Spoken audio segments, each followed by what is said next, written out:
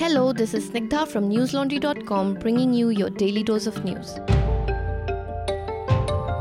Today is Saturday, the 11th of May, and the big news of the day is the arrest of a BJP Bengal youth leader, Priyanka Sharma, for sharing a meme mocking Mamta Banerjee. Though the picture depicting Mamta Banerjee's face, superimposed on Priyanka Chopra's recent look from the Met Gala, was harmless, it made for quite a funny meme. The post has been taken down from her timeline now. Despite positioning herself as the champion of free speech, West Bengal Chief Minister Mamta Banerjee has been known to never take kindly to satire, especially if it is targeted at her. A few years ago, a Jadavpur professor was sent to jail for sharing cartoons of Mamta. Didi, you clearly need to develop a sense of humor. Aam Aadmi Party became the centre of some more drama today as its West Delhi candidate Balbir Singh Jakhar's son, Uday Jakhar, alleged that his father had paid money to get an AAP ticket. Uday said his father joined politics about 3 months ago and never had anything to do with AAP's original movement against corruption. He further alleged that Balbir had paid Arvind Kejriwal 6 crore rupees for a ticket and said he had credible evidence that the cash was directly handed over to the Delhi Chief Minister. Uday also said that when he had asked his father for financial assistance to complete his education, his father had refused. Uday said, and I quote, "I don't know how my parents will react or if I will be allowed back into my house after this," unquote. Balbir responded by saying that he had divorced his wife in 2009 and she had got the child's custody and that he rarely speaks to his son. Congress President Rahul Gandhi said party leader Sam Pitroda should apologize for his hua so hua remark about the 1984 anti-Sikh riots. In a Facebook post, Rahul said, and I quote, "I think what Sam Pitroda ji has said is completely out of line and he should apologize for it. I think 1984 was a needless tragedy that caused tremendous pain. The former Prime Minister Manmohan Singh ji has apologized. My mother Sonia Gandhi ji has apologized. We have all made our position very clear that 1984 was a terrible tragedy and should have never happened." Unquote. Meanwhile, at a rally in Robertsganj, Prime Minister Narendra Modi mocked Sam Pitroda for the second day running. Using the Hindi line as a refrain, Modi described the reported faults of the Congress governments that have been in power earlier. Modi said that people soon will tell people like these, "Hawa ho jao, hawa ho jao." At a press conference today, BJP spokesperson Sambit Patra took up the issue of Time magazine's cover story on Prime Minister Narendra Modi, where he was called Divider-in-Chief by writer Atish Taseer. He said, and I quote, "The man who called Modi Divider-in-Chief is a Pakistani man. He's a Pakistani citizen. You all know what Pakistan is like. They hate Narendra Modi because he did 2 surgical strikes on them. What else can be left to say?" Unquote. Taseer is the son of Indian journalist Tavleen Singh. His father was the late Punjab Governor Salman Taseer from Pakistan. You must watch his interview with Abhinandan on newslaundry.com, where he explains his disappointment with the Prime Minister who once talked about development instead of mandir politics. When asked about the change in his stance on Narendra Modi, about whom he had been optimistic, Atish calls it, quote-unquote, a total catastrophe.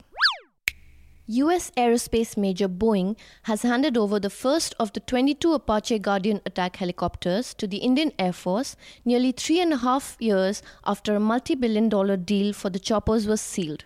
Senior Indian Air Force officials said that the addition of the Apache helicopter is a significant step towards modernization of the force's chopper fleet. The helicopter has been customized to suit the IAF's future requirements and would have significant capability in mountainous terrain. The Congress in Telangana faced an embarrassing situation today when Congress veteran V. Hanumanta Rao and a local party leader got into a fight and exchanged blows during a public event. They were fighting over the seating arrangement during an opposition event which was called by the opposition parties to protest against K. Chandrasekhar Rao's government. The event was organized against alleged irregularities in the state board examination results. At least 22 students have reportedly committed suicide in Telangana ever since the board exam results were declared. The Supreme Court on Friday ordered the release of detainees who have been kept as foreigners in detention camps of Assam for more than 3 years after being declared illegal by Foreigners Tribunal. A Supreme Court bench headed by Chief Justice Ranjan Gogoi and Justice Sanjeev Khanna, however, decided upon the release of the detained foreigners based on certain conditions. The Apex Court directed the illegal immigrants to furnish a bond of Rs 1 lakh with 2 Indian sureties and give details of their stay addresses after their release. A statement by the Apex Court bench said, and I quote, "Biometric of his or her iris, if possible, and all 10 fingerprints and photos shall be captured and stored in a secured database before release from detention camps. He or she shall report once every week to the police station specified by the Foreigners Tribunal." Unquote.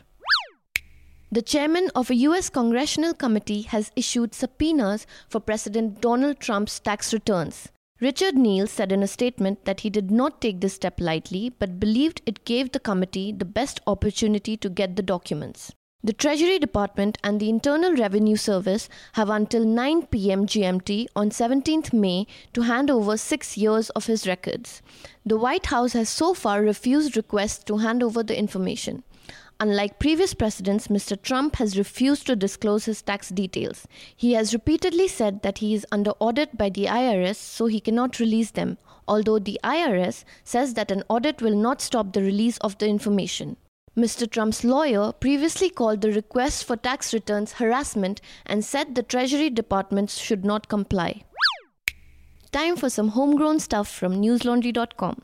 Do watch the latest episode of TV Nuisance, where Abhinandan and Manisha demonstrate how NDTV's ground report on a young girl from a village in Uttar Pradesh would have turned out had it been done by Arnab Goswami, Sudhir Chaudhary, or other primetime anchors.